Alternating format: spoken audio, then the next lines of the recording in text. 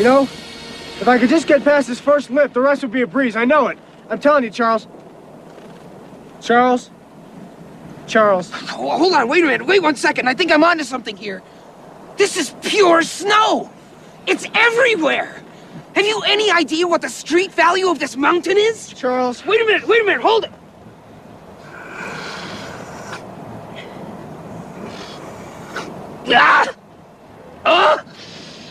Ah! Outrageous! I think I froze the left half of my brain! Look! I can't move my right arm! Will you get serious? The thoughts and ideas expressed in this podcast are solely those of the authors and guests of the podcast. Listener discretion is advised. Welcome to Soberless Thoughts. I'm Mike Erdenbeck. I'm Alex Corley. These are our Soberless Thoughts. Hello and welcome to the show, everybody from North Carolina. Go on and raise up. Dude, so Waylon comes walking into the bathroom the other morning. Mm-hmm. First thing he does, he just kicks the door. Did I tell you about this? He kicks the door open and looks me dead in the face and says, "No bed, stupid." Woo! Dude, I'd been watching like comedy shit on TikTok for like a solid 40 minutes up until this point, probably. Right. So I was already like in the perfect state of mind for this to happen. So he does that. And dude, I just lose it. Like he's dead serious. I lose it, dude. I'm crying. I'm laughing so hard. I can't even fucking take it. So then, and he's like starts giggling a little bit because I'm laughing so hard, right? Right. And then finally I like calmed down and I'm like, "Hey, look, you can't be calling people names. Okay?" and at this point he'd already like walked halfway out of the room. He turns around, sticks his head back into the bathroom, looks me right in the eye and says, "Well, then maybe you should change your name to Stupid."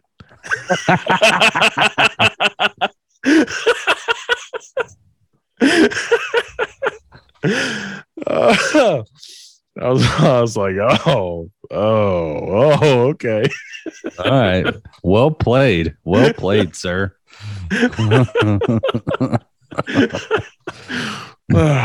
4 years old. Yeah. Already doing that. Well, I have to say, I know where he gets it from. Yep. All right. Tonight. Alex, we're going to be talking about the Dyatlov Pass incident. Oh, Yeah, that old thing. chestnut. That old thing. That old mystery that happened back in 1959. Oh, okay. Well, and since it's a pass, something that happened on a pass, we're going to be drinking the Buddy Pass. The Buddy Pass. Tell us about the Buddy Pass from Breckenridge. Well, the Buddy Pass is a small batch series called the Buddy from the Breckenridge Brewery out of Colorado, United States. It is a stout, American Imperial. It's Imperial Stout. It's at 10.5% alcohol. So, boom, it's got a kick to it. It's got a rating of 8. They didn't have a score on it, so this must be like a newer release. On the Beer Unsi Beer Advocates, actually, let me read this little snippet I found for it, because I also realized that.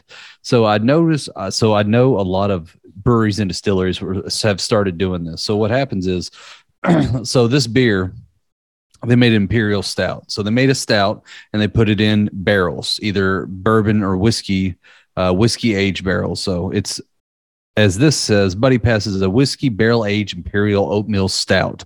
That's a little bit more descriptive. So they made an imperial oatmeal stout. They put it in a whiskey barrel, let it age. You get some of those notes from the whiskey. Some of it comes out, bumps up the ABV. Boom. But I also found out while doing a little research on this, they take those and then they will actually put it in, or then they'll take whiskey and put it back into those barrels. So now you have a stout aged whiskey. Damn. Do they sell that, Breckenridge? It said they did. And they had a little, it sounds like it might be hard to find, but if we look hard enough, we might be able to find it. That would be something I would be interested in trying. I'll definitely split that with you if you want to, because that is unique. So this is their little log line, if you want to call it that. Let me get my announcer voice on. We've partnered with our buddies at Breckenridge Distillery to bring you a whiskey barrel aged beer worthy of sharing this summer season. Velvety and complex, our barrel aged imperial stouts has a note of semi-sweet dark chocolate, covered cherries, espresso, and toffee. Hints of caramel sweetness for Breckenridge Distillery's high rye bourbon. Barrels blend effortlessly. I messed it up. I'm fired. While flaked oats are added for a silky mouthfeel, bold, boozy, and smooth. Buddy Pass is a best shared with a good friend. Get out! I know. Get out of the booth. This is Disney, you son of a bitch. Oh. I feel like the only thing left to do now is to taste it. Yep. Let's try it. Cheers. Cheers.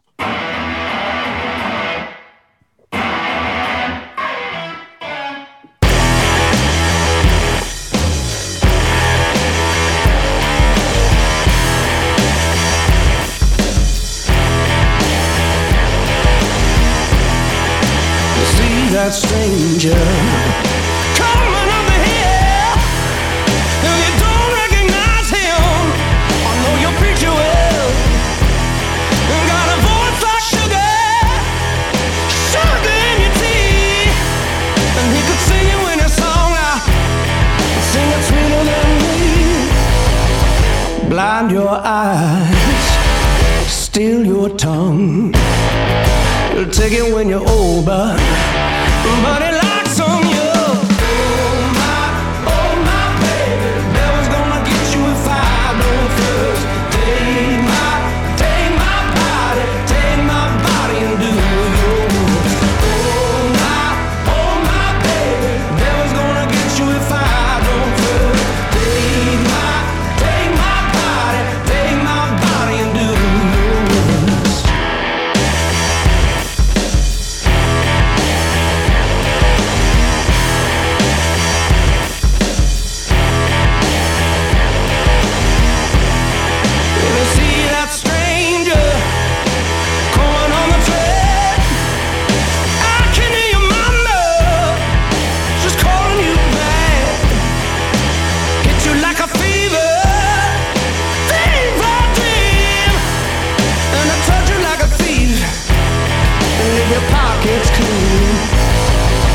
Blind your eyes, steal your tongue, get you when you're old now, but it likes on you. Oh my baby, devil's gonna get you if I don't first.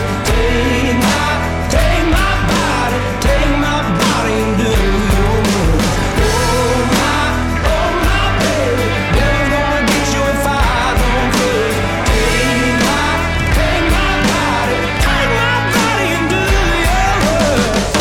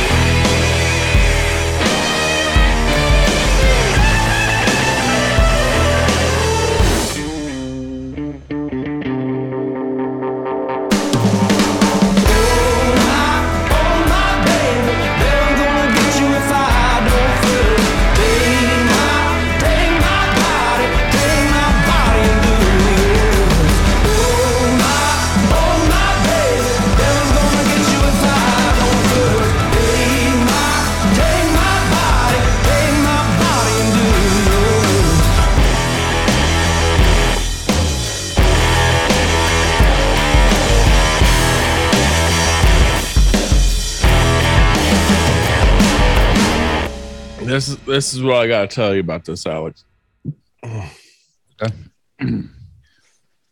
I get hints of the Kentucky Bourbon Barrel Ale. Okay. Hints of that, but it's not. It's a little lighter than that, actually. Really? So if I was going to compare it, I would feel like it compares a little bit lighter than that. But it leaves like a little bit of drainage in the back of the throat. Just a little bit of, I feel like a little bit of drainage coming out of my sinuses into the back of my throat, back there. Right. And then when I swished it around amongst my teeth, all of them said, "Whoo!" They did. Whoo! All my teeth did that. I don't know what that means, but Yeah. that's what happened. I mean, you know, for 90% of marketing teams, they love to hear the word drainage. Yeah. Unless they're working for Mucinex, they're like, hell yeah, keep telling us. Mm. Or the Nasonex B. Although I've taken 3 drinks of it now, and the bottle is more than halfway gone. That sounds tasty. So it is delicious. Of course, I could have just been thirsty. Yeah. There's that option. That's a possibility. I was thirsty. I've got a lot to talk about tonight, so maybe I'm just trying to quench my thirst before I start on my motor mouth later. And all of the Russian names that I'm about to pronounce are 100% accurate, just so you know. So basically you're saying you're going to pull exactly what I did when I did the Nine-Tailed Fox story or the Death Rock with all these different names from all over the world. And I was like, yep. Nope. So what I did was I put first names and a last initial.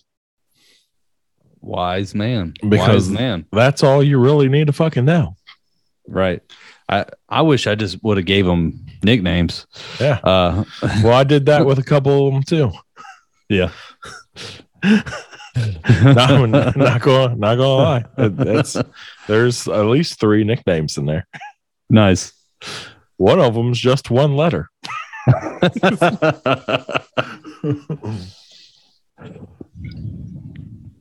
So you've really never heard of the Dyatlov Pass? No, at all. Okay, so this we're just going to get right into this. Okay, Right into this. Because if you just Google search the name of this, or not Google search, but just search on your podcatcher, there's at least 300 other podcasts that have done this.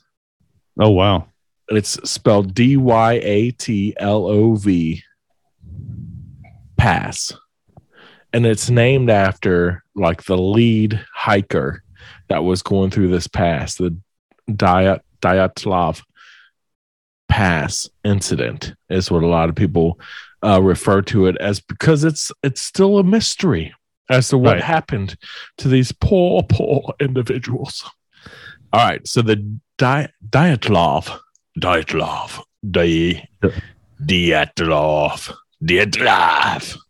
we go. Dyatlov Pass. It's named after Igor Dyatlov. Who would have thought? Who'd have thought it? So, cast of characters here. We've got 9 hikers who go hiking. 1959, ended January, beginning of February, and basically the Ural Mountains in Siberia.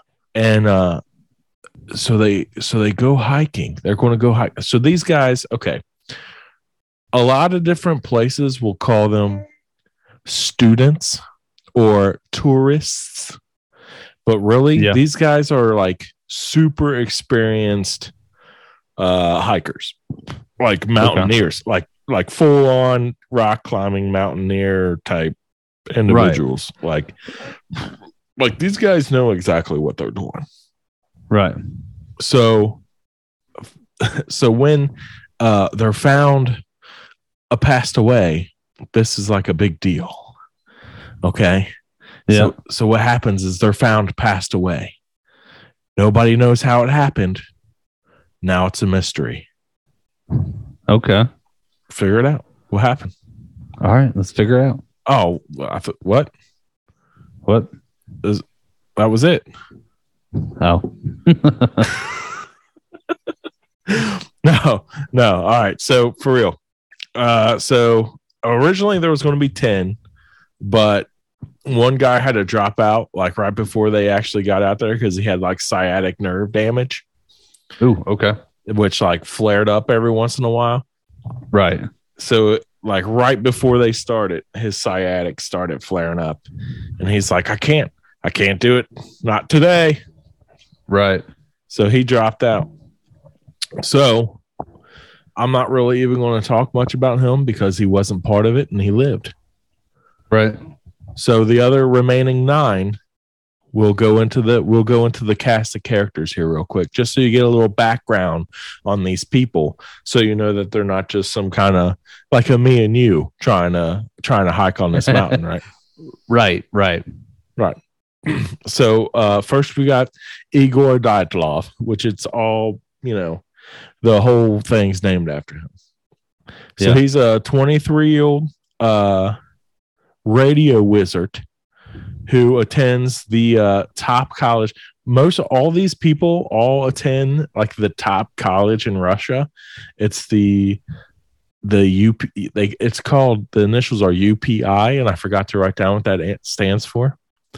But basically, that's like the Yale or the Harvard of Russia, right?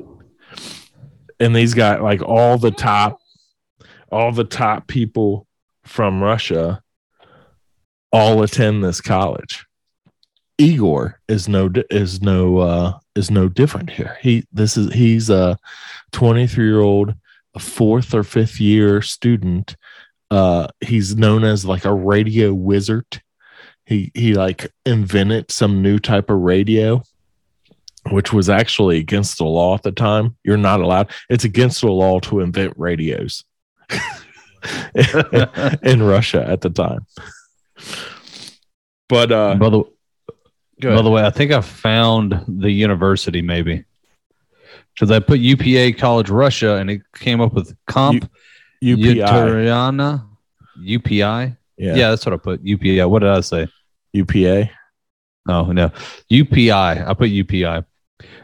Comp Uteria Shikola Urf, or the Ural State Technology University. I don't know. That's it. Ural That's State. Yep, that's it. Ural State. Yep. Okay. Yep. Anyways, he's like a expert guide when it comes to leading these types of hikes and these types of mountain climbing expeditions. And this one that he's about to go on here is like super difficult. It's like ranked number 3, whatever that means, as far as difficulty, which is the highest difficulty. And if he can somehow make it through to the other side, he would be considered a quote unquote master guide.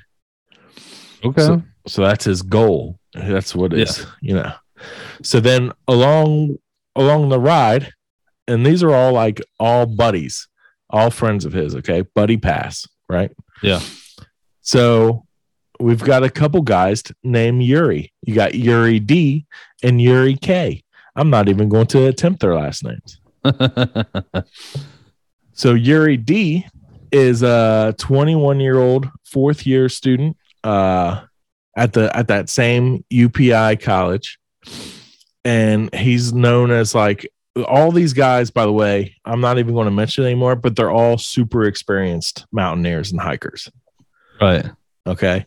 So like a little side note on this guy, the Yuri D, is he's a tough dude. He once chased a bear away from his camp with nothing but a hammer. Yeah. He was naked, had a hammer, swinging between his legs and ran that bear right off. Damn. That's a badass dude. That's a badass dude. Now, this is a badass dude we're talking about, right? A badass. It's the one that said badass motherfucker on it. So then Yeah. we've got Yuri K, who's a 23-year-old graduate of the UPI. And he actually currently at this time in 1959 worked at a secret nuclear facility inside of a secret city that wasn't even allowed to be on a map. Mm. Like you couldn't even enter the vicinity of the city unless you had top secret clearance. Wow. And that's where this guy worked. Nice. Right? I mean, talk about a job. No kidding. So this is the caliber of people that are going on this hike, okay? Right. So there's him. And then we've got his buddy, 24-year-old student who is also a student at UPI, who is, his name's Alexander K. Alexander. What's up, player? And he's working on his second degree because he already had another degree from the University of Moscow, I think it was, and he was currently working in the Ministry of Medium Machine Building. What is And- this? The meeting of Tony Starks of Russia? So the Ministry of Medium Machine Building, what they did was they just a little medium machine thing called the nuclear bomb. Yeah. Yeah. Wow. So that's what they did. They built nuclear bombs, and that's what he was going back to school for, was like nuclear engineering or some shit like that. Damn. Right. Yeah. So This is a crazy group of people. yeah. Yeah. All right. So that's the next guy. Yeah. So there was actually two girls in this group of 9 people. The first one was a girl named Zenadia K, but she went by Xena, so we're going to call her Xena. Who was a 22-year-old student also at UPI. And also a warrior princess. Also a warrior princess. Yep. She was known to be very tough, brave, and beautiful. She liked to enter a room going, yeah. Sorry. Basically, she Yeah. did. She would like do the whirlwind thing with Yeah. tomahawks over top of her head. Right. Or the circle thing, like she's a predator. Yeah, exactly. Yeah. I'm pretty sure there's a video of her somewhere doing that. Yeah. She definitely killed a predator and took its weapons. Oh, So yeah. without a doubt. Yeah. Without a doubt. Yeah. Yeah, dude. So the thing about her is, so the Yuri D, the guy who chased the bear away with nothing but a hammer, Yeah. used to date Xena. Now They're- the plot thickens. Yeah, they're exes. So Xena, but is currently dating Igor, the main guy. Oh. Okay. So she broke up with old Yuri, old Bearhammer. She broke up Old with Bearhammer. old Bearhammer, and is now dating Igor. Yeah. Igor the guide. Okay. So a little background on her. Yeah. What a downshift. Like Right. that dude chased a bear with a hammer. Right. All right. And you're our camp counselor. Right. Basically. Yeah. Yeah. I need somebody with more stability. Yeah. Right. He listens. And the other girl is a girl named Ludomila, who went by Luda. Luda. And she's the youngest out of the group. She's just a 20-year-old student at UPI.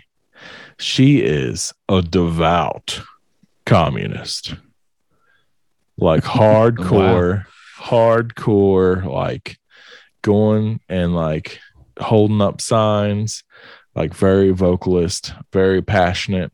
Comes from a hardcore because this at the time Russia's all communist, obviously, Right. Yeah. and so she's like comes from this super well-to-do family they're basically raising her to be this commie princess, and she's all about it. And Why is that funny? I don't know why those two words together made me laugh. Commie princess. yeah, that's what she I'm gonna call somebody that at the bar. you fucking commie princess. I was like, girl, yeah, look, I've had enough of you. You're like a commie princess right now. Yeah, but dude, she's tough as fucking nails too. She Oh, I was. bet. There's this story about her where she was out on a hike, and a hunter accidentally shot her in the leg, and the hunter like came over to like, oh shit, are you okay? And she knocked the hunter out, punched him in the face, broke his jaw, knocked him out, and then drug him out of the woods. Damn. Yeah. I mean, Russia is a different set of people. It really is. This is the craziest shit. Like, even though that sounds like a backwoods love story that you would hear at like some of the parts where I'm from, like, well, how'd they get together? Well, he accidentally shot her. She knocked him out and thought, hey, he's pretty cute. Right. Right. So yeah, so that's Luda. Okay. Yeah. So then we got Rustum. We'll just call him Rusty. Thank you, because Rustum, Yeah. I Rustum. don't like that. Yeah. That has a weird Rustum. Yeah. It's like, man, those cars are great, but man, they're a little Rustum. Yeah. Right. Exactly. Yeah. So Rusty, he is a 23-year-old recent graduate of UPI, and he actually works with Yuri K at that secret hidden facility. Okay. So like they're colleagues, they work together, they're buddies. Oh, Right. and a little side note on Rusty is he likes to play the ukulele, or no, the mandolin. Okay. That would make more sense. Yeah. So everywhere he goes, he's playing the mandolin. Because that's the sound that the mandolin makes. You damn right. That's the sound that the mandolin makes. And then finally we have Nicholas TB, or he goes by Nick. Nick. Yeah. And he's a 23-year-old UPI graduate whose father was actually anti-commie and got locked up and was doing like 10 hard years in a work camp and died in a work camp when Nick was like 9. Damn. Yeah, but somehow he got mingled in because he went to UPI with these other like super pro commie guys. So there might be a little story behind the scenes with him too. That's funny because as you said Nick, I was like, man, he sounds like a fuck boy. But now after that, I was like, now he sounds like the hardest one of the group. It's like absent father, been to jail, like against the government. Like that dude probably had some hard, like that dude like eats bullets and spits out like gold coins. And all that, and still smart as fuck because all these people are UPI students and graduates. Yeah. That's crazy. So like, yeah. So then the final member of the group is arguably the most interesting, if you can believe it.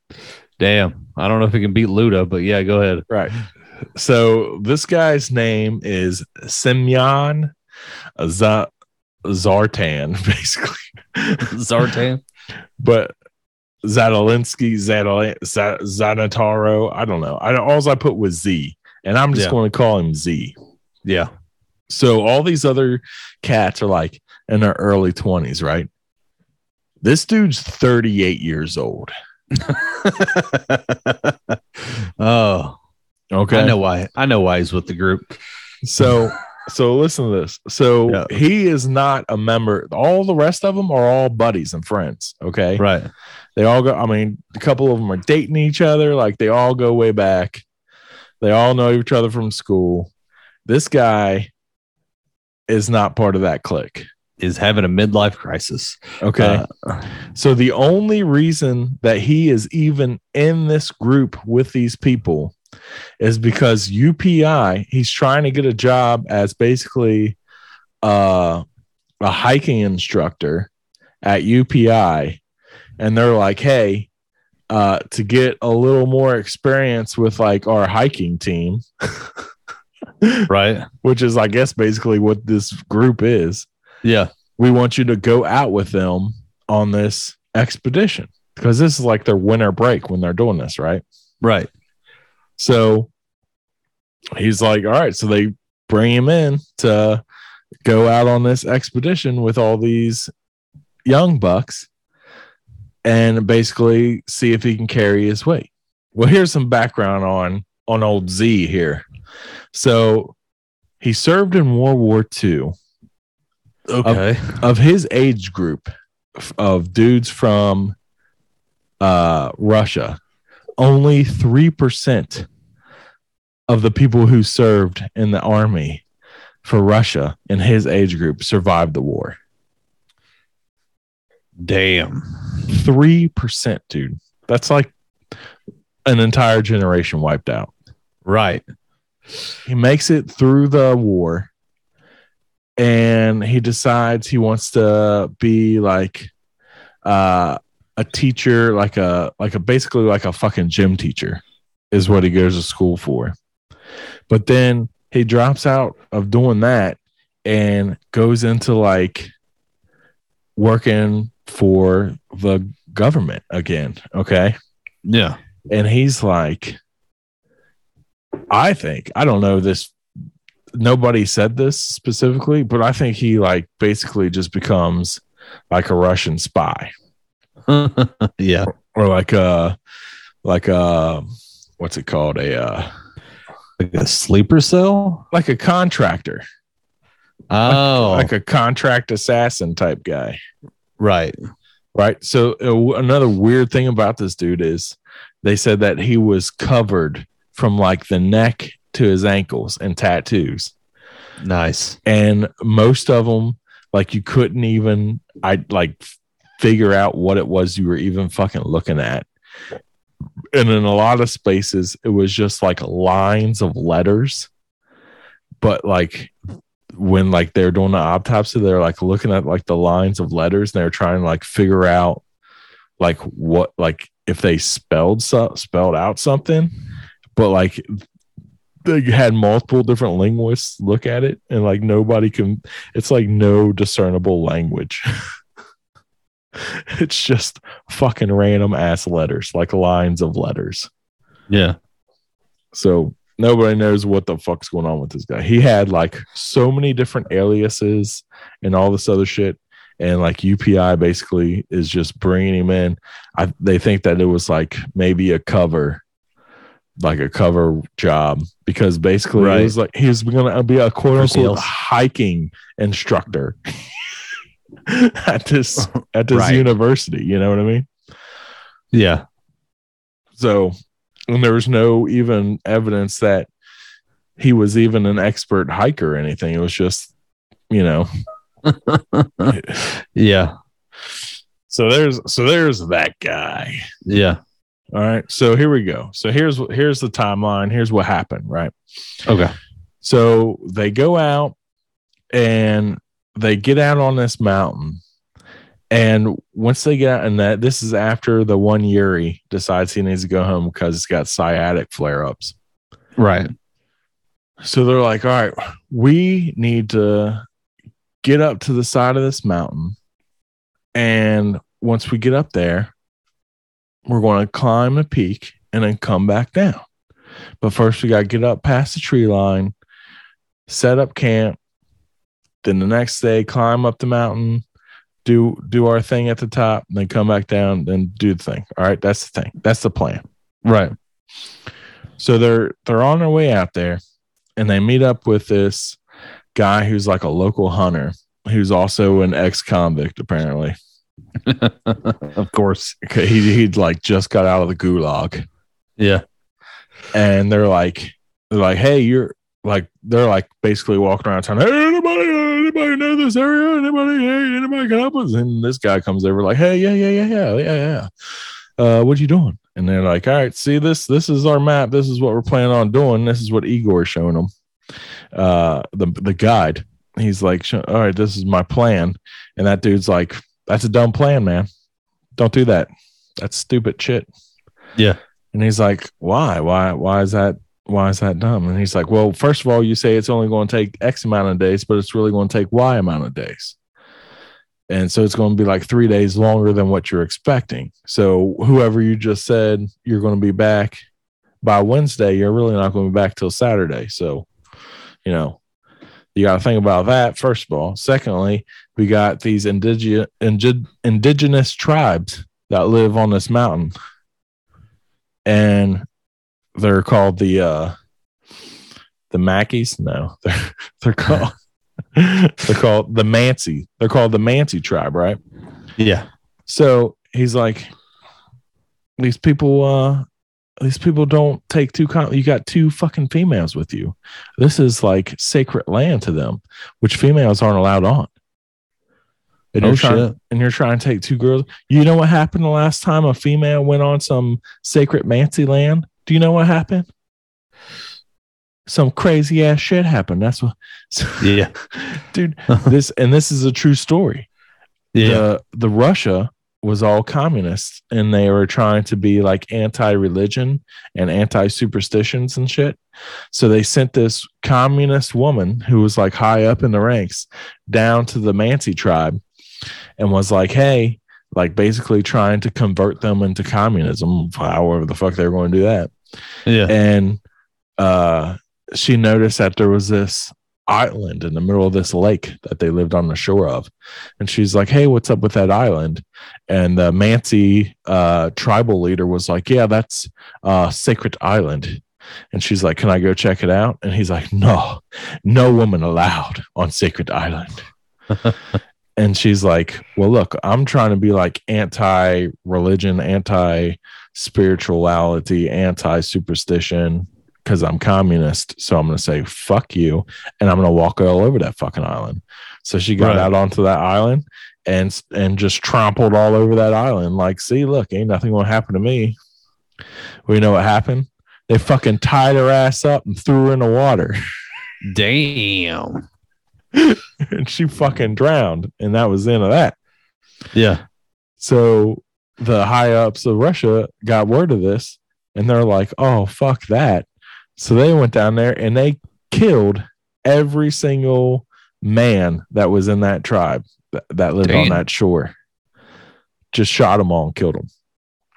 And of course, the women and children then didn't have the women or the men to hunt for them and do all that shit. And they ended up starving and dying that winter. Damn.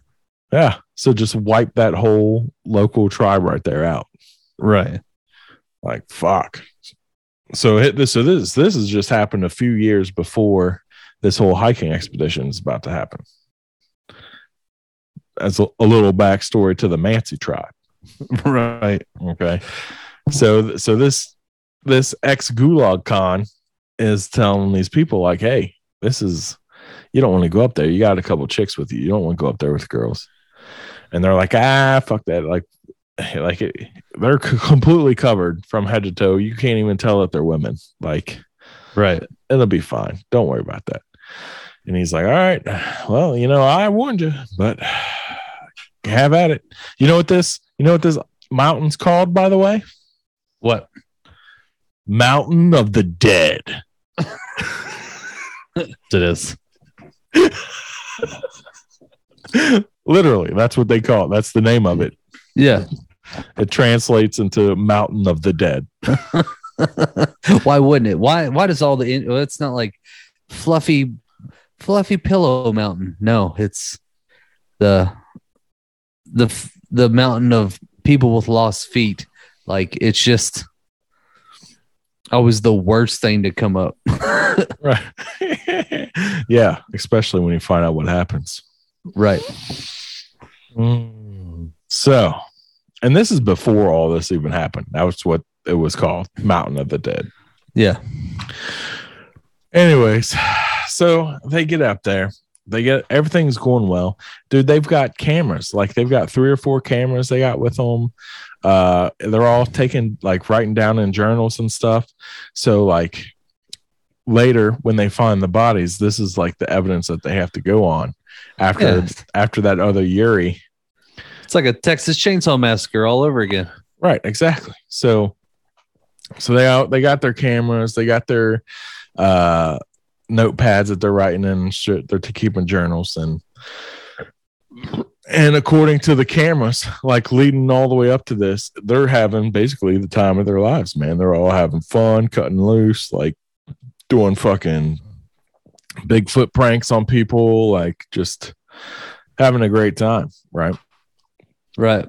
So then, like the last 3 or 4 pictures, it just looks like straight up misery. Like it's hardcore snow, blackout snow or whiteout snow coming down. Like they're struggling. Looks like they're struggling to dig in the snow to get like a camp set up and all this other shit. Yeah. So they're supposed to be back on Wednesday, like I said. Comes and goes. Saturday comes and goes. The following Wednesday comes and goes. Like 3 weeks pass, nobody's heard from them. So they're like, where the fuck is Igor and the crew? Right. Well, so they decide they're going to start a search party. So UPI students, actually, the hiking team gets together. And we're like, we're going to go search for these guys. Okay. Our soon to be hiking instructor is lost in the woods. We have to go find him. Right. Along with, like every up and coming fucking communist guy there is. Right. Yeah. So we've got to go find them. So they mount this big expedition of search and rescue to go find the missing hikers, right? So I think it takes like 2 weeks and they finally find an abandoned tent on the side of the mountain slope. Wow. And the weird thing about this tent is, one, when you set up a tent on the side of the mountainside, you're supposed to set it up so like you would set it up so like the opening of the tent like faces downwind, right? So you don't have wind blowing into the tent constantly. Well, this tent was set up facing up the mountain where the wind was coming down from, which was really weird. And they're all super experienced mountaineers, so they would know not to set up a tent like that, right? Well, first of all, they would know not to set up a tent out in the middle of the side of the mountain. Normally, you would set up your tent in like a tree line. Yeah. And especially the type of tent that they had was the type that where you would like basically tie either end to a tree and it would be like a hangover on either end of the rope, right? Right. Like that's the type of tent that they had. Well, what they were using instead of 2 trees, because there's no fucking trees out there, was their skis and their ski poles. To basically that makes sense. pitch these tents on, right? so they got this tent all set up, fucking funkified. Well, they find the tent, it's completely empty. Like I said, it's abandoned. But the other weird thing about it is that it looked like they took knives and sliced their way out of the tent through the side. Damn. Instead of just walking out the door. Right. And which is like baffles people to this day as to why they didn't just walk out the door and instead they used their knives to slice open the side of the tent to get out of the tent. Okay. So they find this. So now they're like, okay, so let's expand the search area from this area, right? Well, outside of the tent, they see footprints in the snow. Okay. it looks like about 8 or 9 people's worth of footprints going in like a straight line. Like, what do they call when you walk in a straight line? Single file. That's it. There you go. Walking single file down the mountain towards the tree line. Right? So they're like, oh, fuck. Okay. Well, let's just follow the footprints. So they start walking down the side of the mountain, and they get to the tree line, and there's this giant spruce tree right at the edge of the tree line.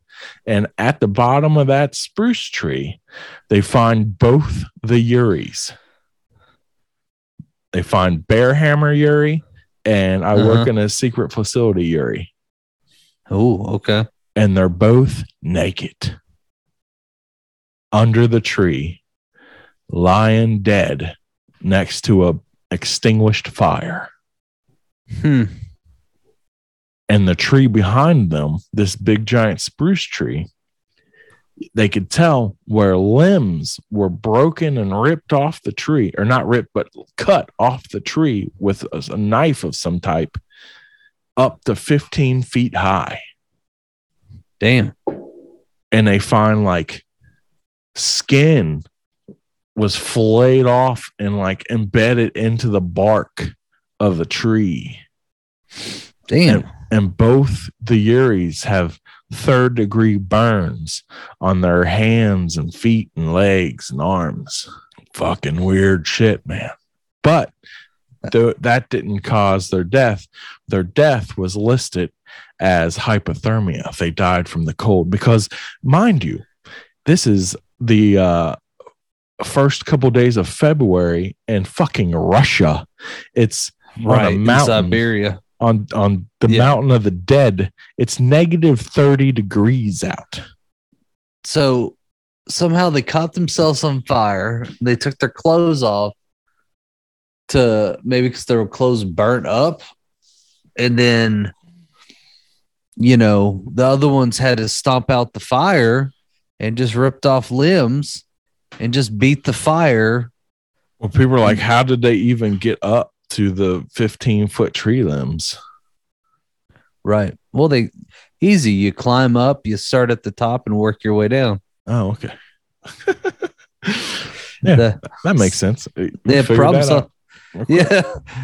Yeah. Well, I mean, that's what I would do. I mean, but it's like, how many tree limbs do you need? Like, are they using it for firewood, or they didn't even use it for firewood? Yeah. They used other wood that was around just laying on the ground was what they're using for firewood. Or those branches were just laying on the ground. That's even weirder. Yeah. So a couple days later, the search and rescue team starts finding bodies that looked like they were trying to hike from the tree line back up to where the tent was. So in between the tent on the side of the mountain and the fire pit down at the tree line, they find 3 more bodies, all positioned like they were trying to hike their way back up towards the tent. Yeah. And they're all in various states of undress. Okay. So you had the 2 Uris that were down by the tree, and the 3 that they found hiking back up towards the tent was Igor the guide, Xena, his girlfriend, and Rusty. Rusty. Sorry, buddy. Yeah. So Rusty was actually the closest one to the tent. He almost made it. Not quite. So when we talk about, let's a little bit about so these are the first 5 that are found. A little bit about like their injuries real quick. Like I said, all 5 of these people died of hypothermia, but they all had sustained injuries that were not post-mortem, but before they had died. Okay. So with right. So the 2 Uris, like I said, they had extensive burns on their body, but also Bearhammer Yuri had a swollen and split lip and 2 black eyes. Mm. And the secret facility, Yuri, had a huge contusion on the side of his head that appeared like it looked like he got maybe struck by maybe one of those tree branches or something heavy. Right. Busted him across the side of the head. Now we've got Igor, Xena, and Rusty trying to make their way up. Well, Rusty, he had a black eye and died of hypothermia. Igor, he had bruised knuckles, like he'd been in a fight, and a big, like, long gash across his palm where it looked like maybe he'd grabbed the wrong end of a knife and it sliced the inside of his palm. Right. And then obviously he also died of hypothermia, though. And then Xena, she had bruised up fists, like she'd been in a fight too, but then she also had a 12-inch long, narrow, bloody bruise that extended from like her belly all the way to her middle of her back, where it looked like maybe she'd got whipped by either a baton or like a ski pole or something across the side. Sounds like those two got in a fight with the other two with all the bruises and was like, these guys have lost their damn mind. Let's go back. Yeah, I mean, something like that. So, yeah. So these are the first 5, right? So we're still missing 3 more people, right? Right. No, we're missing 4 more people. We're missing 4 more people. So it's like another 2 or 3 months before they find the last 4 people. Now, there was a tent, and then 3 bodies, and then the tree line where the 2 Yuris were. Okay. So you're going down the hill, right? Well, another 250 feet down further than that was this ravine. And inside this ravine was a small creek and 13 feet of snow piled up. And underneath that 13 feet of snow was the other 4 bodies basically piled on top of one another. Damn. So now we found Alexander, Luda, Nick, and Z. Fuck okay. Boy. Yeah. Okay. So they're all down there, right? Yeah. Their injuries are fucking crazy, dude. Both Z. Well, first Nick. Nick has like his entire skull is basically just crushed wide the fuck open. Damn. Like it looked like the coroner said it looked like he walked out onto a highway and then stuck his head out like this and waited for a semi truck to come by and just damn. Like that was how catastrophic the head damage to him was. It was like like the whole back of his head was just completely smashed in. Like almost he fell in the ravine head first. Well, they said that if it was from a fall, he would have had to have fallen from at least higher than 60 feet and landed directly on the back of his head. But the edge of the ravine was only 15 feet high. That's Nick. Okay. Yeah. Now we've got Z and Luda both had almost every one of their ribs was broken. Yeah. Like both of their ribs they had broke so much and so badly that they'd punctured their own lungs and heart. So those were fatal wounds. Yeah, those dunzo. On top of that, Luda had her what's it called? Her hyoid bone was broken, which usually indicates a strangulation attempt. Like when people get strangled, like that's the first thing that coroner looks for to see if your hyoid bone's broken in your neck. Yeah. And hers was definitely broken. But on top of that, both of her eyes were scooped out of her fucking head. What? and I don't mean like eaten out by like animals or whatever. I mean scooped out. Yeah, like I'm gonna save these for later. Yeah. Okay. And Z had both of his eyes scooped out of his head. Damn. On top of that, Luda had her tongue sliced out of her mouth. Damn. And all this, they could tell from the wounds, happened while they were still alive. Yeah. Dude, that's some gruesome shit. No shit. And how does nature do that?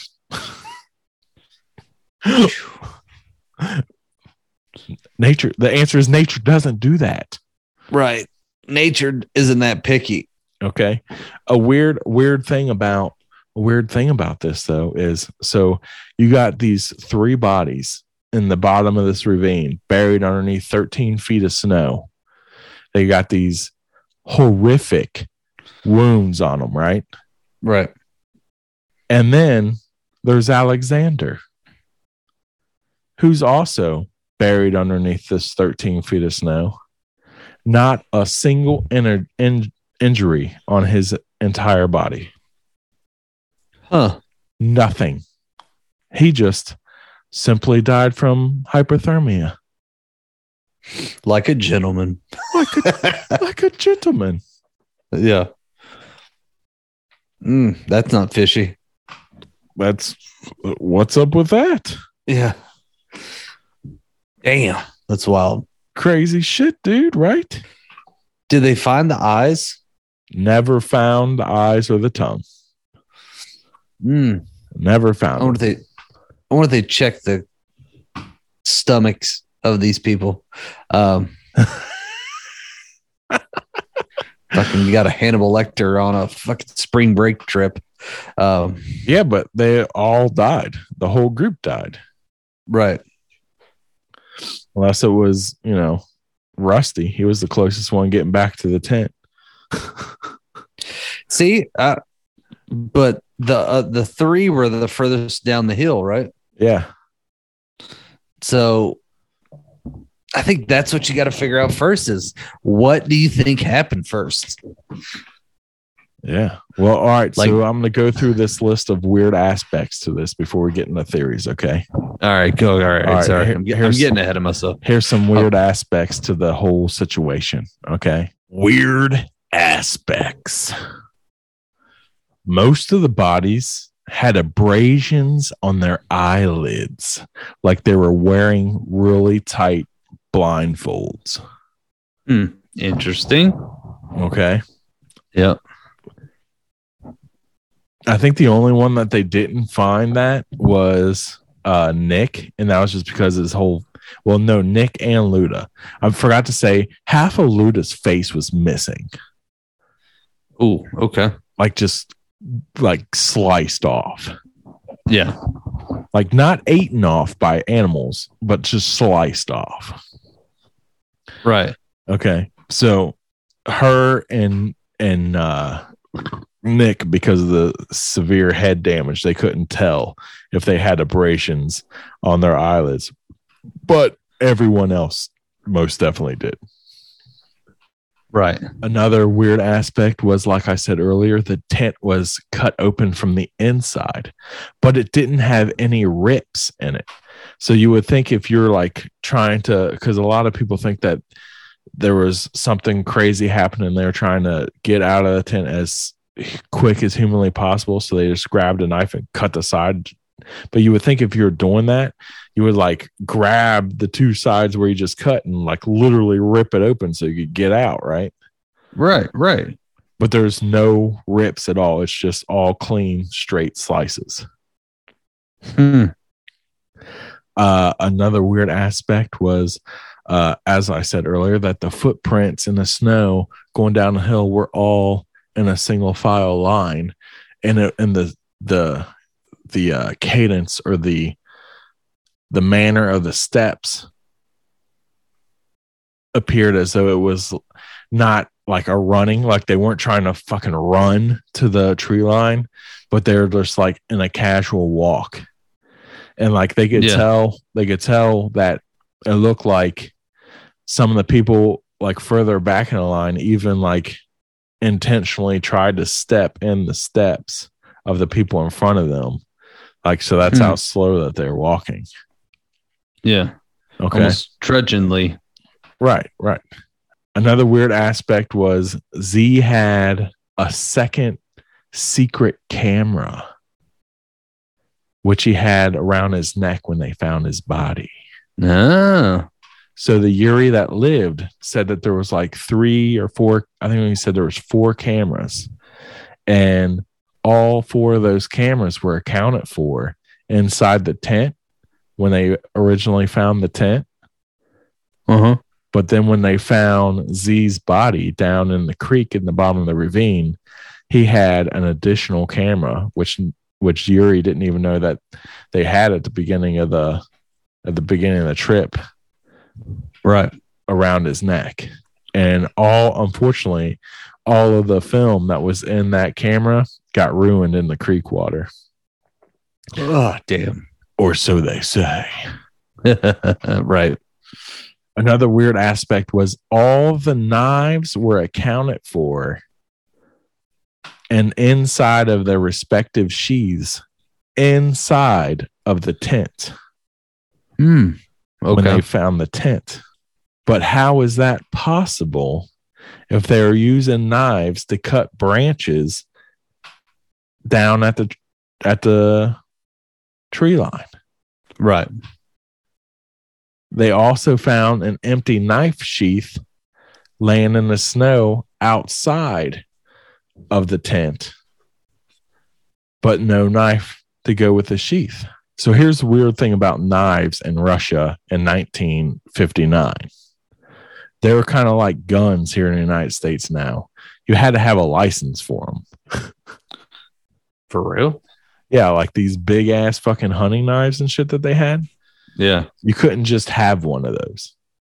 You had to have it. You had to have it registered. Well, I could buy those things at dudes at the fair when I was like 10 years old. Right. Right. Yeah. Well, at this time, they weren't allowed to have those unless they were registered. Right. Only one of the hikers, I think it was Rusty, actually had a license to carry one of those knives. But 3 of the other guys also had those knives. They just didn't have them registered. Right. But the Yuri that survived, he basically told the authorities, like, I know that 4 of them, I know Rusty had his registered, but I know the other 3 had them. It was like a secret. I know they had them though. Yeah. Well, so that's 4 knives. Well, all 4 of those knives were the 4 knives that were found in the tent, in their sheaths. So the 5th sheath that was outside in the wood or in the snow, nobody knows where that came from. And what did they use to cut the branches down? Because they used a knife. They could tell from the branches that they weren't just broken off, that somebody actually used a knife to cut them off. Weird aspect. I think they had a stalker, but yeah, keep going. Another weird aspect was military cloth for a boot was found in the ravine, which is weird because none of those guys. So also in 1959, you got to think about the time. In 1959 in Russia, their military members would use these like long skinny cloths and they would wrap them around their boots for like extra warmth. Yeah. And it was just a well-known thing that all military guys did. Well, none of these hikers did that. They all had like super furry boots that they didn't need to do that. Right. And none of them had these type of cloths that you would wrap around a boot. Also, if you had a cloth for one boot, you would have a second cloth for a second boot, right? Yeah, it makes sense. So when they found the one cloth for the one boot, but there wasn't attached to a boot, it was just like laying in a tree limb. They went searching in the tent when they did their investigation to see if they could find a second boot cloth, thinking maybe that one of these guys had that, and they could never find a second boot cloth. So the case of the boot cloth, I don't know. Interesting. Another interesting fact was that they found a working flashlight on top of the tent in the off position, and not a single drop of fucking snow on top of it Ooh, that is weird. when they found the tent. Yeah. Just laying up there, just sitting up there. They just missed somebody. Yeah. Yuri K's camera. So this is a secret facility guy. His camera was cocked and on a tripod. So back in the day, they had to basically, you could set it up like they called it cocking a camera. So basically, it was like, now it's like how digital cameras are now. So as soon as something happened, you just go bam, hit the button, and poof, it captures whatever it is that you're trying to get a picture of, right? Right. Well, an experienced photographer at that time normally wouldn't do this because it'll waste an exposure.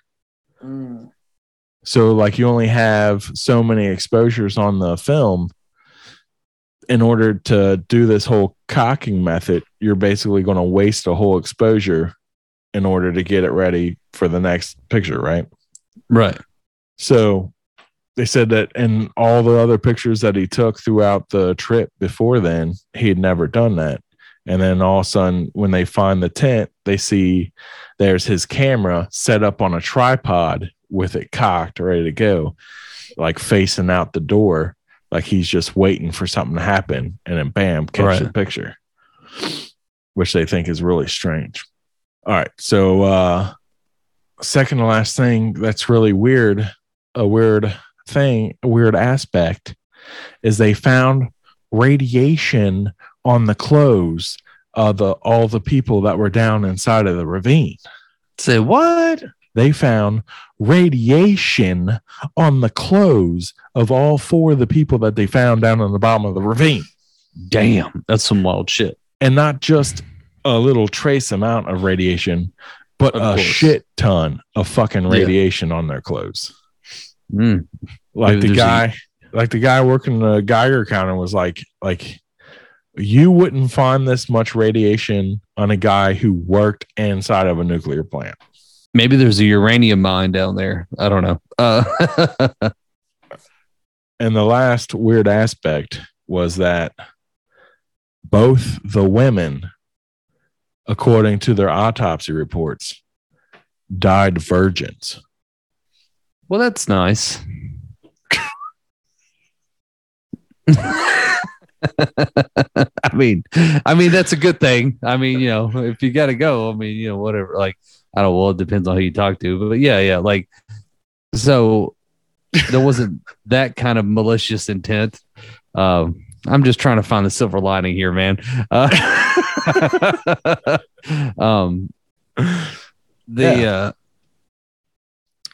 Again, they came from these highly well-to-do communist families, right?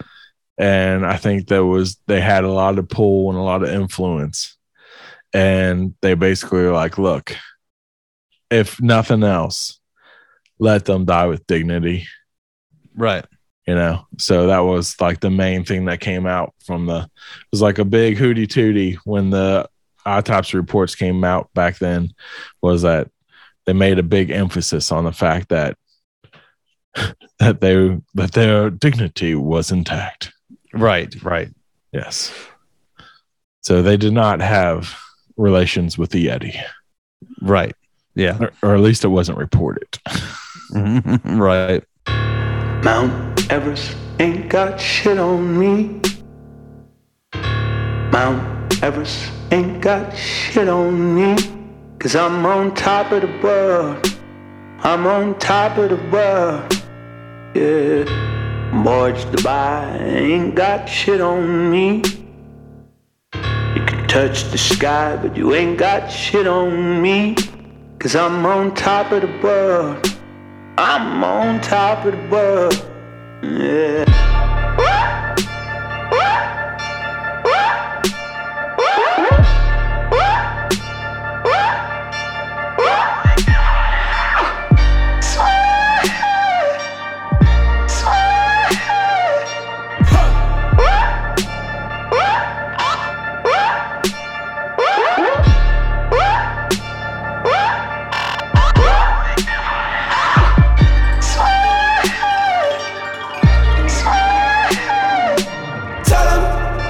Burn down my house and build it up again.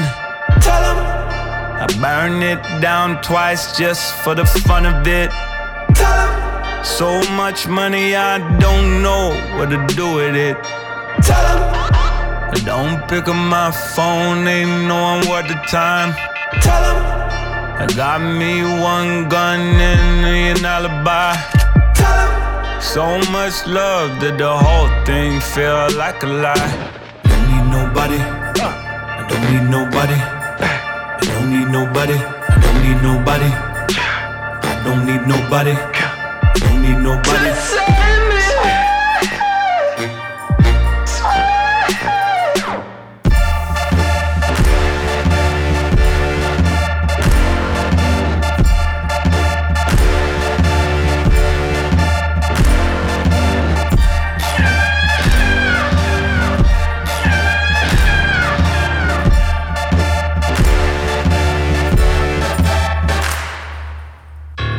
Mount Everest ain't got shit on me.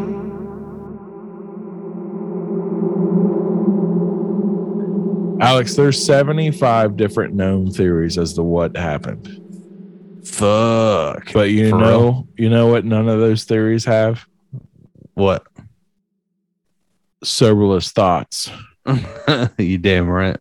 They don't have soberless thoughts. So we're going to figure this out right fucking now. Dude, if you Google this shit, if you Google this, the pass of the Mountain of the Dead, and you Google Dyatlov Pass incident, you'll get all kinds of news articles pop up saying that the mystery has been solved. We know what happened. Da, da, da, da, da. And almost every one of those news articles is going to try and convince you that what killed these people was a fucking avalanche. Really? Really. An avalanche. Like, I've heard of like getting the shit knocked out of you and your shoes coming off, but I've never heard that happening. Fucking people's eyes get popped out. It's because it doesn't happen that way. Exactly. It doesn't happen that way. So here's what I'm going to say about the avalanche. Okay. The slope that they were camped on, that they found the tent on, the investigators that initially came and found that tent, the last thing that they thought happened was an avalanche. There was zero evidence in the snow that an avalanche had happened. There was nothing on the Richter scale from that day that proved that an avalanche happened because of seismic activity. Their tent was still standing and intact. There was a fucking flashlight on their tent without even any snow on it. Right. There was still footprints in the fucking snow. And the slope of the mountain was so at an angle to where the investigators basically, like when they first heard this theory, was like, you can't even tell if you like are standing where their tent was, you can't even tell that there's even a slope. Like it's that, it looks that flat.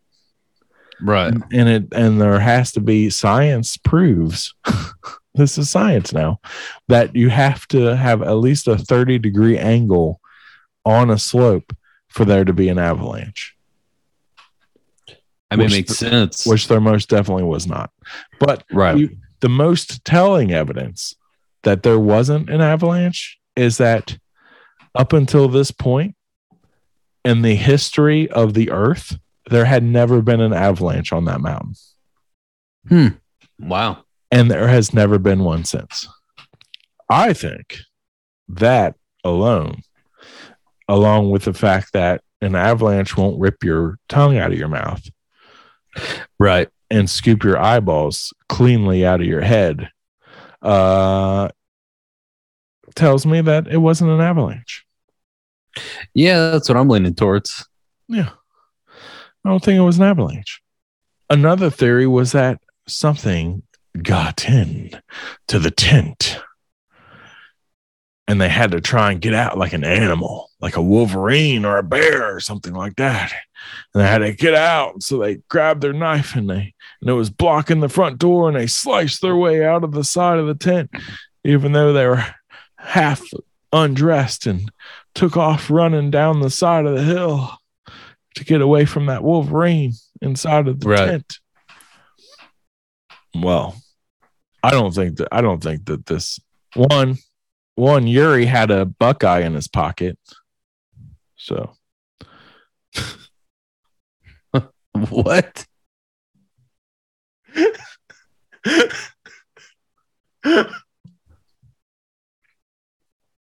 That's for my Ohio State Buckeye fans. Yeah. That's who that joke got. That's what that joke was for. Fuck them Wolverines. Yeah. No, there's no evidence. There's zero evidence of this. Inside the tent, they found crackers that were uncrunched. They found a cup of cocoa, like they were about to make a cup of cocoa that had not even spilled over, was still sitting on the little table that they had set up. Wow. Like all their beds were still all perfectly made and shit. Like there was no animal inside of that fucking tent. Right. It would have ravaged the inside like crazy. Right. So there was absolutely no evidence. Also, you have to remember, and this goes for the avalanche theory too, their footprints were them casually walking down the slope, Right. not running in fear. Okay. Yeah. So also, one of the last pictures that was taken on one of the cameras, off in the distance in the tree line, you see a figure that a lot of people think is a picture of Yeti. Nice. Like they caught a picture of Yeti, but then a lot of people look at that and are like, no, that's obviously just a man standing there. And then the debate is it one of the group, or is it like a Russian special forces guy? Nice. But nobody knows for sure. It could be Yeti. Right. We don't know. But let me tell you one thing. One of the journals that they made was like a satirical newspaper, basically. Like they created this amongst themselves, which I think is hilarious. Yeah. And they would like all like, they would basically have like headlines in it. And like the headline would be like inside jokes, like just talking smack about each other. But one of the last entries into the satirical newspaper that they had as a kind of a group journal was something about, it said like the headline was like researchers find that on the mountain of dead the Yeti lives. So they're like, and a lot of people were like, look, like they were just like the whole thing that they were writing there was all just a bunch of different jokes. Right. Like, but other people are like, no, that proves that they saw Yeti up there somewhere. They're there. That's what they were there for. That's what they were there for. So another theory is something called paradoxical unclothing. Have you ever heard of this? No, but it sounds weirdly familiar. Like I have. I just don't remember it. So when you're suffering from hypothermia, a lot of times you can basically, it feels like your skin is on fire. Yes. Like you're getting super hot, but actually you're freezing to death. But because your body thinks that you're getting super hot, you almost subconsciously just start ripping your own clothes off. Oh, okay. So like the two Yuris, that would explain them a little bit. Exactly. Well, I think that maybe instead of paradoxical unclothing, they actually suffered from pterodactyl unclothing. Pterodactyl? Yes. Pterodactyl? Or is it like Pterodactyl unclothing? See, What's what this? happened was there was a pterodactyl that flew down and was standing at the entrance to the tent and was squawking at them like, ah, rah, rah. And they're like, oh, fuck. And they sliced open the side of the tent and they tried to get out. And once they got out, they started trying to get away from the pterodactyl, and it started swooping down at them as they're going down the side of the mountain. And it would, each time it would take a pass, it would rip another piece of clothing off as it went by. yeah. Pterodactyl and clothing. See, I was sitting there thinking, what if it's what's that like ESP, but it's like with fire, like pyrotechnic or something like that?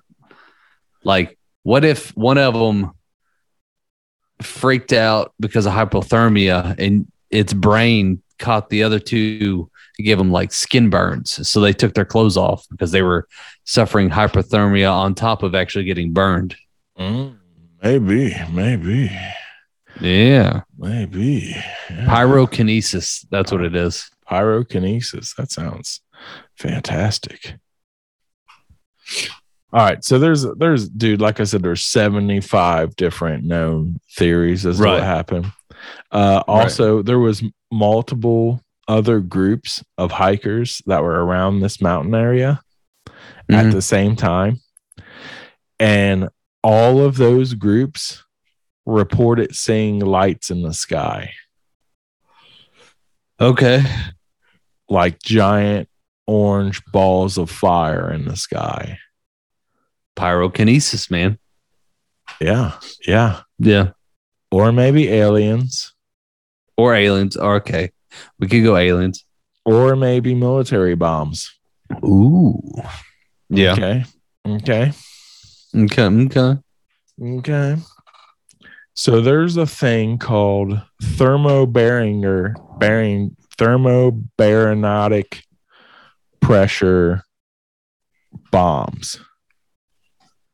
And basically what these do is they have intense heat and pressure, air pressure, that when they explode, and there's no like shrapnel or anything like that, it's just intense heat and pressure that goes off when they explode, which do have the resulting effects of your eyes and tongue being ripped out of your head. Okay. And it is known that the Russian military was in fact testing these bombs on that mountain at different times throughout the 1950s. Well, there you go. Okay. Yeah. Now, Z is a former Army guy and had a lot of experience with all this kind of shit.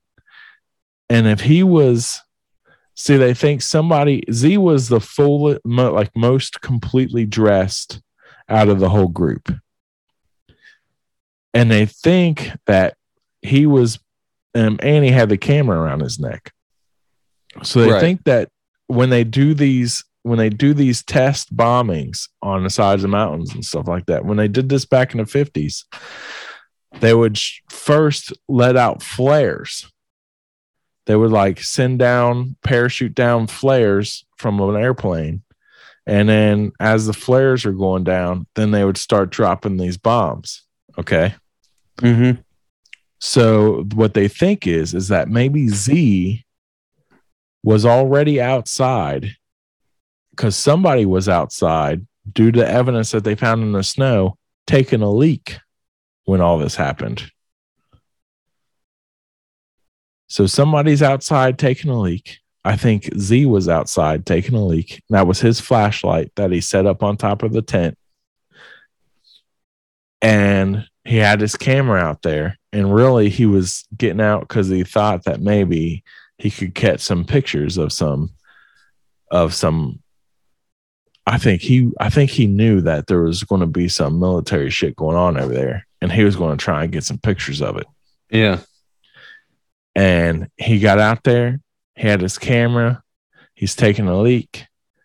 And instead of, I think he thought it was probably going to be like they're doing some like rocket tests or something like that, that he could get pictures of and then sell to the CIA, maybe. And instead, he saw flares starting to drop, like they were about to drop one of those bombs down on the side of that mountain. Yeah. And he knows what the flares mean. So as soon as he sees the flares, he's like, oh, fuck. And he like yells in like, we got to get the fuck out of here. And then they slice open the tent and they start heading down the mountain.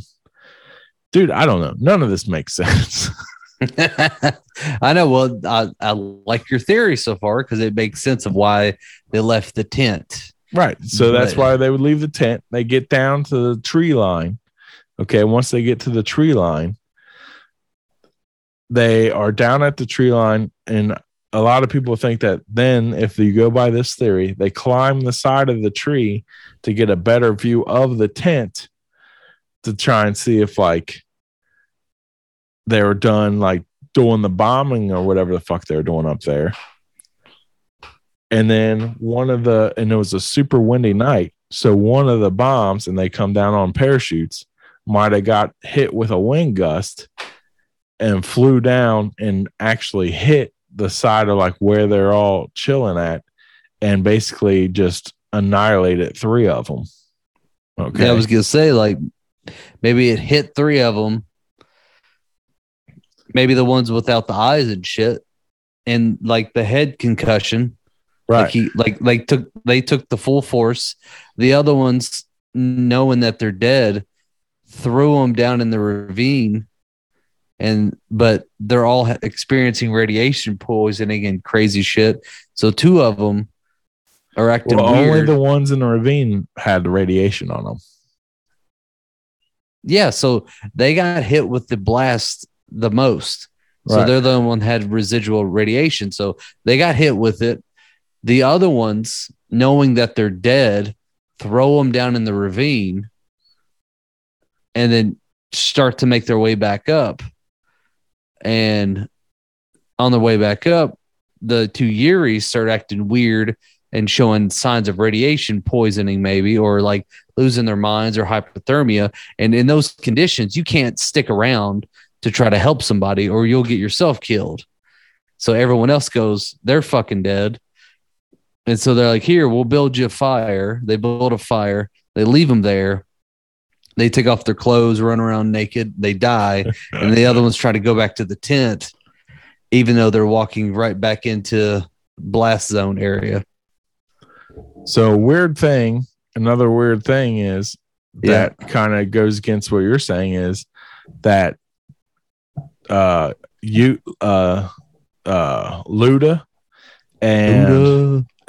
and Nick were wearing the clothes of the 2 Yuris. And that changes everything. And they were down in the ravine. So they were wearing the clothes of the 2 Yuris and they're down in the ravine. Yeah. So Luda and Nick, fuckboy, murdered their Yuris. Or actually, you know what? The 2 Yuris might have died and they just took their clothes to get warm. Right. That's what I'm thinking. Yeah. So we could stick with that. Okay. So something happened at the tent to make them walk, not run, but walk. One, cut out the side of the tent and then walk down the hill to the tree line, where they then built a large fire. Okay. This is all been proven. They had this huge bonfire built down there. Okay. Which they said that they had to have intentionally extinguished because it didn't burn out on it. They could tell by looking at the wood that it didn't burn out on its own. They intentionally extinguished it with snow. Okay. Uh-huh. So they had to have, for some reason, sliced out the side of the tent, slowly walked down the hill, got to the bottom of the hill, built this huge fire, cut like tree branches down, which they didn't use as fucking logs as firewood. They had already assembled a bunch of other firewood from around neighboring trees and shit. And then at some point, the two Yuris die. They get stripped of their clothing to keep the other ones warm.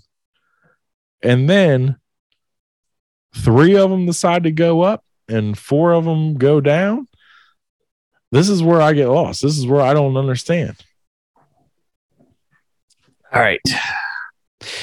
Here's another aspect. Okay. All right. One more. Damn. Here, Yeah. one more theory here. I'm gonna throw into that we got to think about here.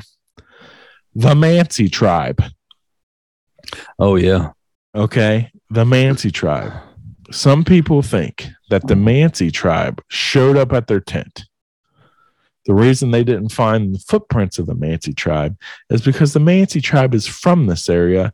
And if anybody knows how to fucking get rid of evidence that they're there, it's the fucking Mansi tribe. True. So they think that the Mansi tribe was in the front of the tent, so they couldn't go out the front, and they told them basically go out the side. Or they had them all come out of the tent, and the actual like tribe guys go in and slice up the tent so that it's unusable. Makes sense. Okay. And then there's evidence showing that as they're walking down the hill in a single file line, that a couple of them start to like veer off to either side. And then within 2 or 3 steps are back in line. Mm-hmm. Like somebody's actually herding them down the hill.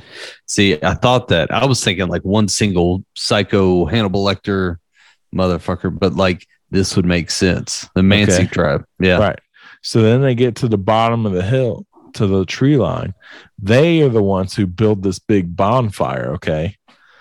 And at the bonfire, they do some kind of crazy ass ritual where they fucking rip out this chick's tongue and eyeballs and this other dude's eyeballs.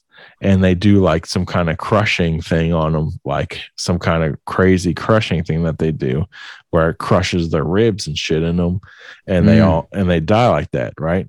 And Nick tries to come and jump in to save her or whatever. And he gets busted across the back of the head with a big ass fucking rock or something, or one of those big, like sledgehammer fucking things that they carry as battle axes or whatever. Right. Right. Yeah, and just boom right in the back of the head, about takes his whole fucking head off. Right. He done. Right. He done. Yeah, he done. So then after they done killed them and maybe they think that Luda is the only girl. Maybe she's the only one that talks because she's the most vocal out of the whole group, right? Yeah. So she's out there yelling, and Xena doesn't say a fucking word the whole time. She's like, I'm a dude. I'm a dude. I'm a dude. I'm a dude. I'm a dude. Right. So they do their whole ritual thing on Luda, take her out, take out Z because he's like trying to stop it, take out Nick because he's trying to stop it. Right. And the rest of them are like, fuck, we're done. Like, we're not trying to stop shit. Right. Then they go and somehow they end up in the fucking ravine. Right. Somehow they end up in the ravine. I think maybe they just get thrown in there. Like they just take them down and throw them in the ravine.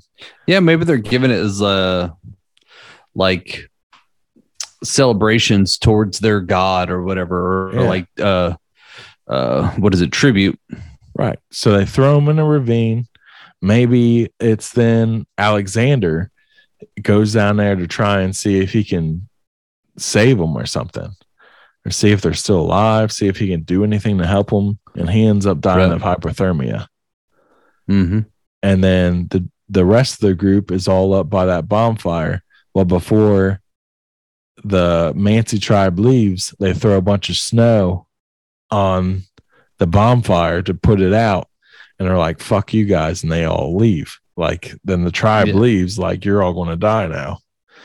Yeah. And sure enough, they die. But still, that doesn't explain why Luda and Nick had on the two Yuri's clothes. Oh, man, I was so close. No, you were on a roll there. I liked it. But, like, so here's another thing. Like, another people that like this theory is because they found, like, none of them had boots on. They were all shoeless. And they found all of their boots just piled up in the middle of the tent. Like, basically somebody had took all their boots, walked back up to the tent, and just threw them all into the middle of the tent. Damn. Same thing with their knives. Like, all their knives were found sheathed and thrown into the middle of the tent. Right. So they think that maybe the Mansi tribe did that. Like, it was like part of their thing. Like, they took their, like, we're going to take your knife so you can't cut down branches and shit to build this fire back up, and we're going to take your boots too. So fuck you. Right. That's not bad. Yeah, it could be also a way to keep them from running away. Right.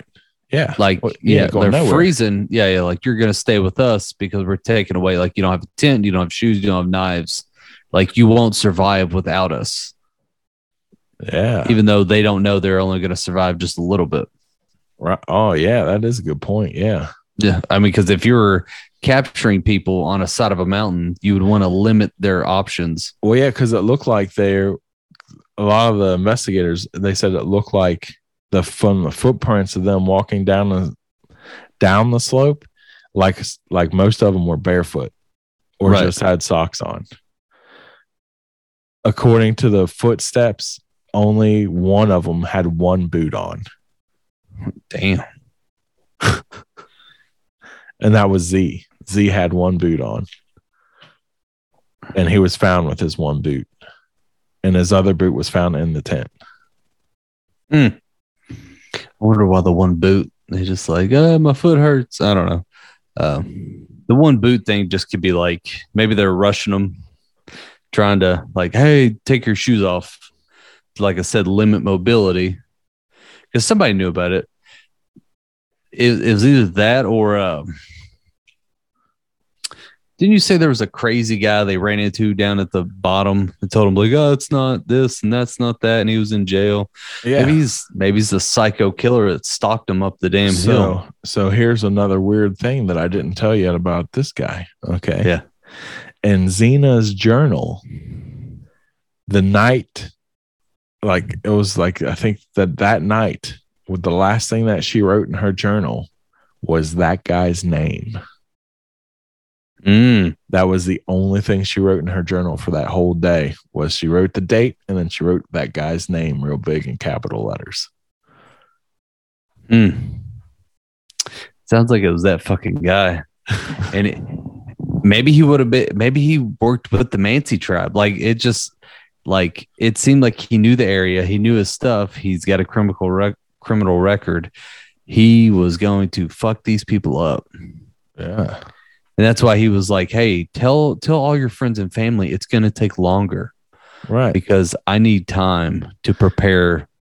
Oh, yeah. I didn't even think about that. Yeah. Let Like, them know he's- it's going to be a few extra days. Right.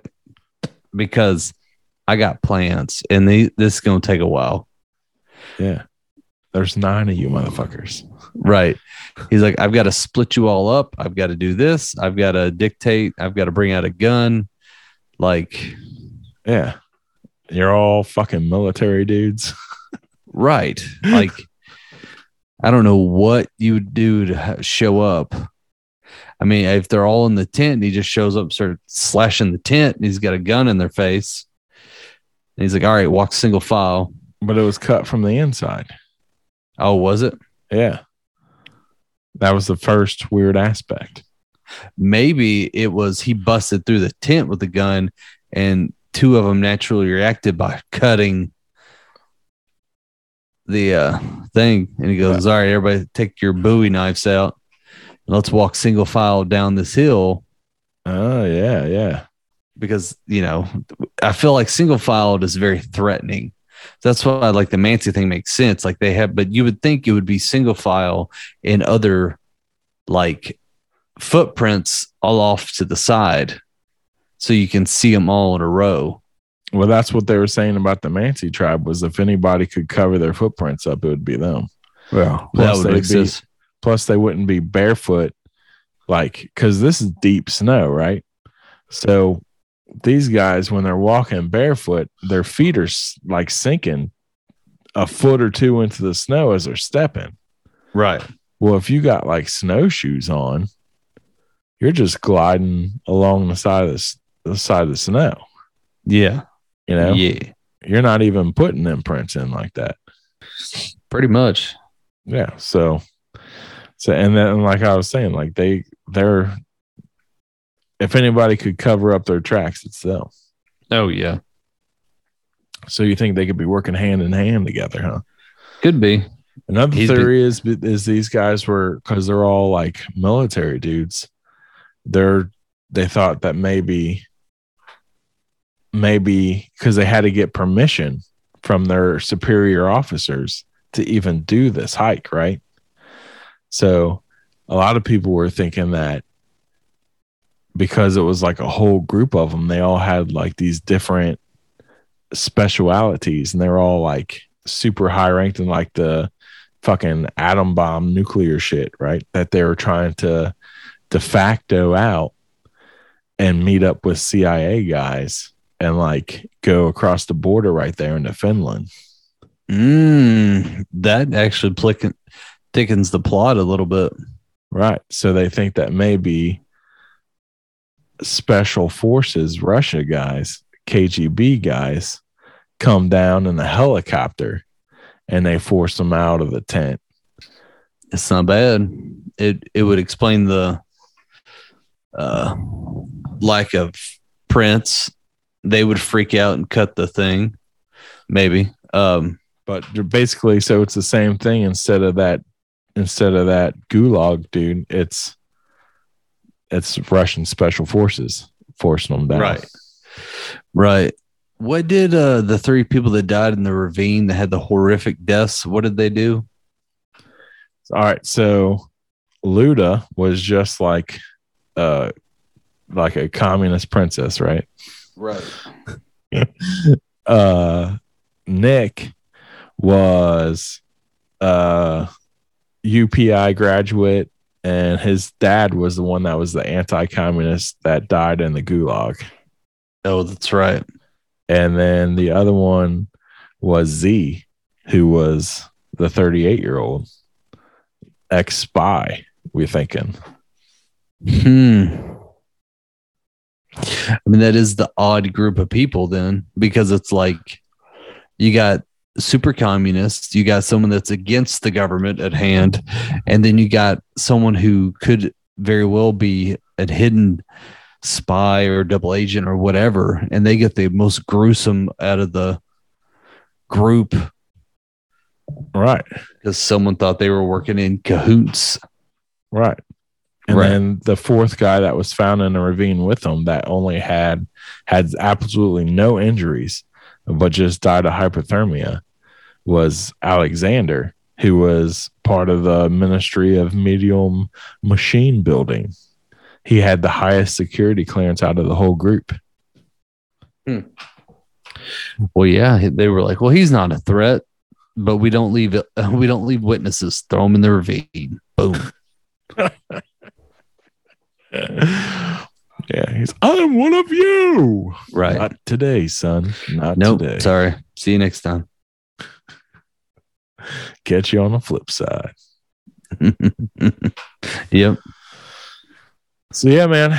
So that's what happened, and nobody knows. Nobody can figure it out. Yeah.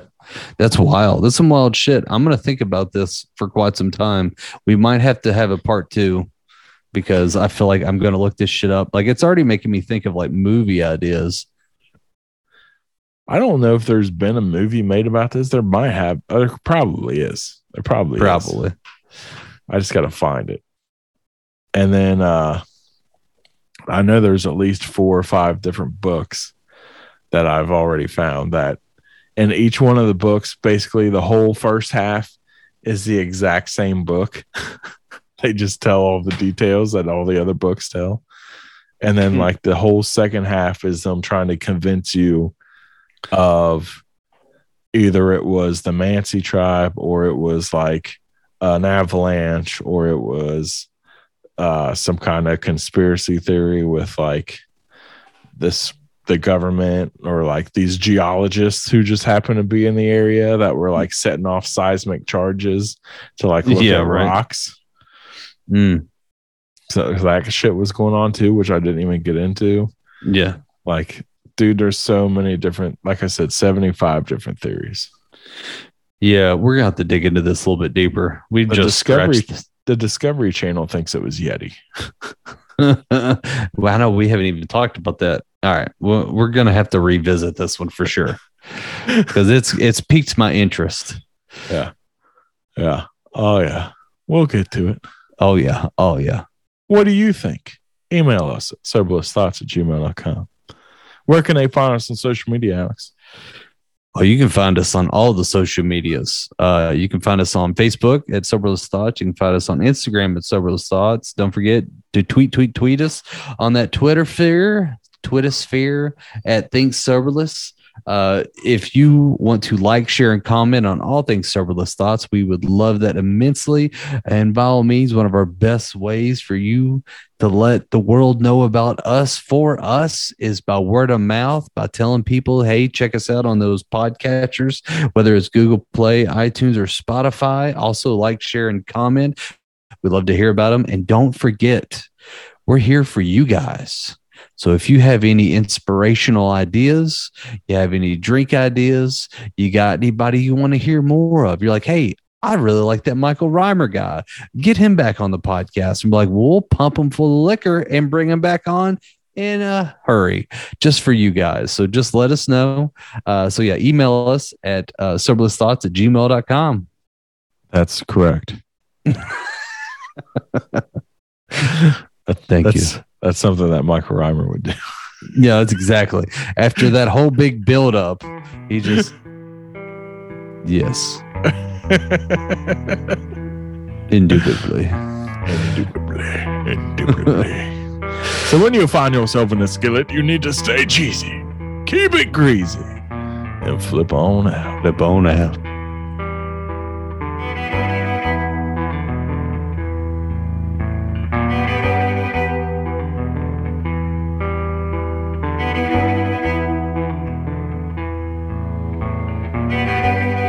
Be still my mind, the voiceless say, do not desire.